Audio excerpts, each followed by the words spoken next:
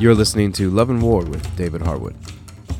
This is a weekly podcast where David offers spiritual insights that are aimed to enhance your relationship with God, yourself, and others. If you are edified by what you hear, please recommend this podcast to people you love. Now, here's David.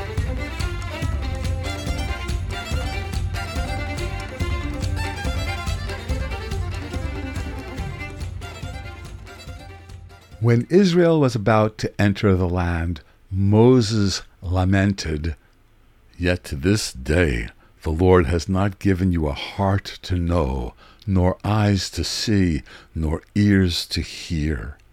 Deuteronomy 29:4. In contrast to this, we live in an age when God is writing his Torah on hearts. Those who have been born from above receive a new heart. That heart has the capacity to be inscribed with God's authoritative direction. Ezekiel 11:19-20a.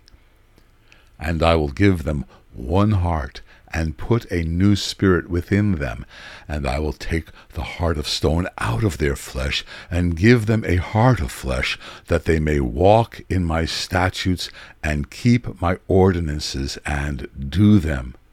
And Jeremiah 31:33b, "I will put my law within them, and on their heart I will write it." Let's agree. God has written and is in the process of writing his Torah on our hearts. Where do you think he begins? What do you suppose might be his principal priority? I think he'd start here. Matthew 22:37b and 38. "You shall love the Lord your God with all your heart, and with all your soul, and with all your mind. This is the first and greatest commandment." The wise respect God. They honor his commands.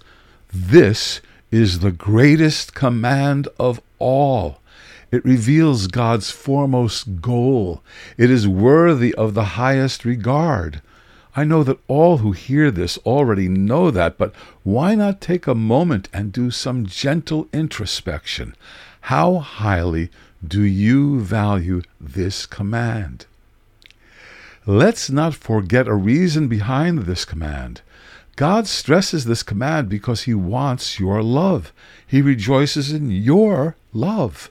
Your love is part of the satisfaction he receives from being the Creator who is also a Father. One way God lovers have expressed their admiration, appreciation, and adoration for their Creator Father is through their praise.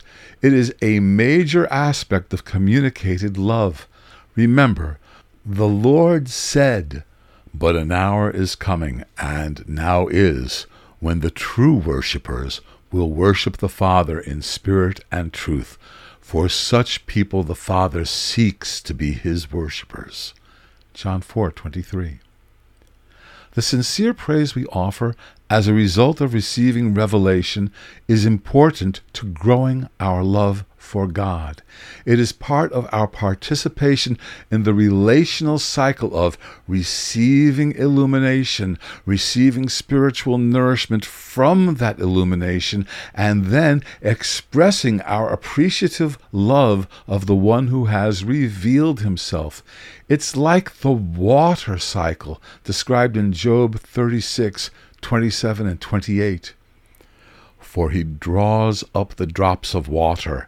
They distill rain from the mist which the clouds pour down. They drip upon man abundantly." Bring this to mind. Our worship is valuable to him. We know this because through the Scriptures we can see ourselves in the light of who we are in his sight. The King of Glory created us to be so important to him that he sought to win our affection. For those with eyes to see, what he reveals about himself earns our devotion. Along those lines, heaven triumphantly sings that the Lamb is worthy. You are worthy to take the scroll and to open its seals, because you were killed, and at the cost of your own blood you have purchased for God persons from every tribe, language, people, and nation. Revelation 5:9b, the New English Translation. Heaven's song is in harmony with Father's verdict. What verdict? Jesus humbled himself by becoming obedient to the point of death, even death on a cross. For this reason also God highly exalted him and bestowed on him the name which is above every name. Philippians 2:8b and 9. This is a version of the Lamb's praise as expressed in heaven. The Messiah humbled himself and gave himself up to be killed for us. As a result, God exalted him. Jesus is worthy of highest praise.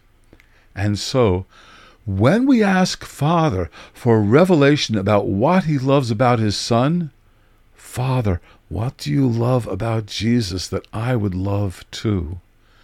We might expect an answer that leads us to the greatest demonstration of wholehearted devotion in the history of creation, Calvary.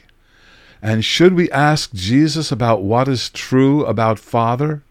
Jesus, what do you love about our Father which would stir my heart so I might love him in fellowship with you? We may find ourselves on the road to responding to God in the same way Jesus did. Ask. This has been another episode of Love and War with David Harwood. David is the pastor of Restoration Fellowship in Glen Cove, New York, and is the author of several books, including God's True Love and his latest, Growing in Love with God, a 40-day collection of meditations for both morning and night. You can find links to all of his books by visiting loveofgodproject.org and going to the book section. If you'd like to get in touch with David, you can follow him on Facebook at Love and War DH. The theme song for this podcast was written and performed by Leonard Jones from the album Skirmish. As always, thank you for listening, and please share this podcast with your friends.